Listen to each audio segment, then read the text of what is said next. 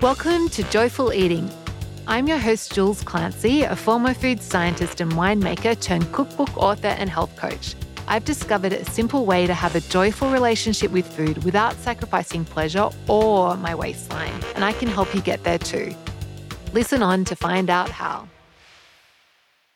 Hi there, welcome to Joyful Eating episode number 90, and our topic today is all about you, so you are important. Before we get to the episode, best bite I had on the weekend, I went to the farmer's market and it's strawberry season here, and I got a heap of strawberries, like 2.5 kilos of strawberries for $10. So they were all super ripe. So I needed to do something with them like pretty much that day. So what I did is I had so much fun. It was like I made 3 different things with them. So an ice cream, a strawberry ice cream, a strawberry sorbet, and also a strawberry frozen yogurt. And then we did like a little tasting as a family. And surprisingly, I thought I was going to like the ice cream the best, but the sorbet was actually like it just had this pure essence of strawberry. It was just like I just pureed strawberries with some icing sugar and then froze that in the ice cream machine. Had that like beautiful texture you get from sorbet of like with the ice crystals really fine. So it's just really melting in the mouth. But it just was a flavor explosion of strawberryness, like right in my, like everywhere. It was just so good. The ice cream was pretty good as well, but it had that creamy richness going on. It's why I did like a custard base with it when I made that. And the frozen yogurt was okay. It was fresh. If I had had it by itself, I probably would have loved it. But compared to the other two, it wasn't so good. Anyway, enough about ice cream. Let's talk about you. So our plan for today is I just thought I'd share the story behind why I wanted to do this episode. And then we're going to talk about why you are important. And then also we're going to talk about why your relationship with food is important as well. Yeah, so story behind this episode is basically I've noticed this a few times, and I was coaching someone recently and she was getting frustrated about her progress and talking about like she's just like, I just want to have this sorted and then move on to more important things. She was getting like frustrated with that she was struggling a little bit. And it just got me thinking about how our relationship with our food is a reflection of things. And by saying like that thought that there's more important things to life than food, like on one level, yeah, I agree. Of course, there are like more important things. But that thought of like what I'm doing with food isn't important. Like I was like, oh, there's something there that just doesn't. I think that's like it's kind of like saying that I'm not important.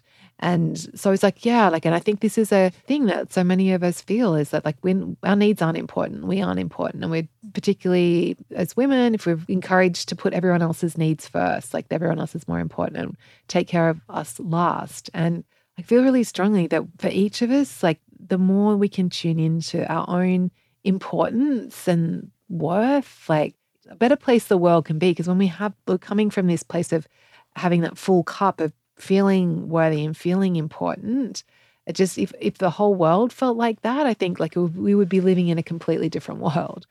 That's the story behind this episode. So like, why are you important? And I learned this actually from Brooke Castillo, and I love it. She's like, everyone is 100% worthy and amazing and important and whole just by being born. So just because you're a human that was born into this world, that means that you are important. Like everyone is important. Every human is important, and you are a human. So that means that you're important. And I love this like unconditional, like no questioning, like, do I need to do anything to be important? Do I need to do anything to be worthy? Like, no, it's like you were just born with this and it's 100% and there's nothing you can do to increase it. And there's nothing you can do to take it away. Like just the fact that you exist is enough.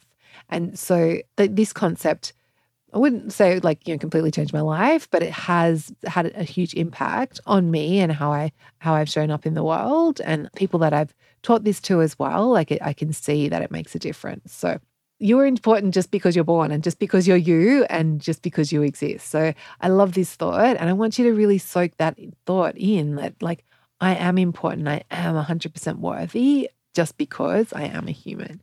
I don't have to do anything to change that. It just feels like, yeah, it just feels so calming when we think about like, I don't have to prove myself. I don't have to be better. I don't have to change. I just exactly as I am now, I can decide that that's enough and that I'm worthy. And so I'm giving you permission now to make that decision and to start living from that place. That's why you're important, just because you are you. And in terms of like why your relationship with food is important, well, like food is like for me, like food's everything, but it's like your relationship with food is a mirror of your relationship with yourself. So you like because food is what we ingest and what we take in, like you can't have a good relationship with food and not have a good relationship with yourself. And you can't have the two go hand in hand. Like it really is a reflection of your relationship with yourself. So if you're prioritizing yourself and you're making time to enjoy food and making food a priority in your life, that means that you're making yourself a priority, like taking care of yourself by giving yourself nourishing food is such an important part of it.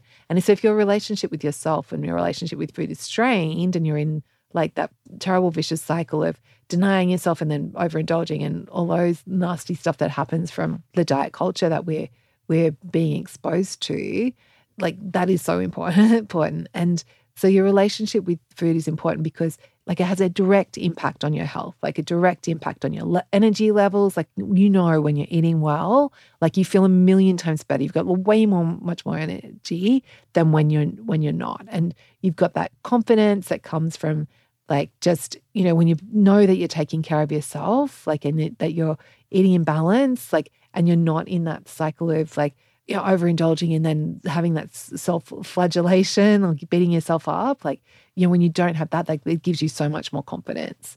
Like, I was talking to some friends about this, like food is a spiritual practice, like because it's a reflection of our relationship with ourselves. Like there's something, and the way that we're able to actually ingest food and it becomes part of us, like there is something like more than just the physical elements to it. Like I really feel for me that there's a spiritual component to it as well.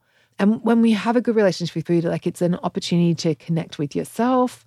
And when you have that deeper connection with yourself, you're able to connect with others more. And so as a result of like when I work with people on this, the number one thing they say is that they have a better relationship with themselves, that they're more self-compassionate and kind, and they just feel better with themselves. But everyone also says, and most people are surprised by this, that by doing the work on themselves and their relationship with food, like all their relationships change, like all their relationships improve. Like because they're able to be more compassionate with themselves, they find themselves being kinder and more compassionate with others. And that's family, but also like, work colleagues and stuff, like because you're showing up with confidence and that inner goodness, then the way that you're interacting with your colleagues is different. So it's impacting your career. Like there's so many layers to this and it's so worth it. Yeah, key takeaway for today is just to remember that you are important and your relationship with food is important.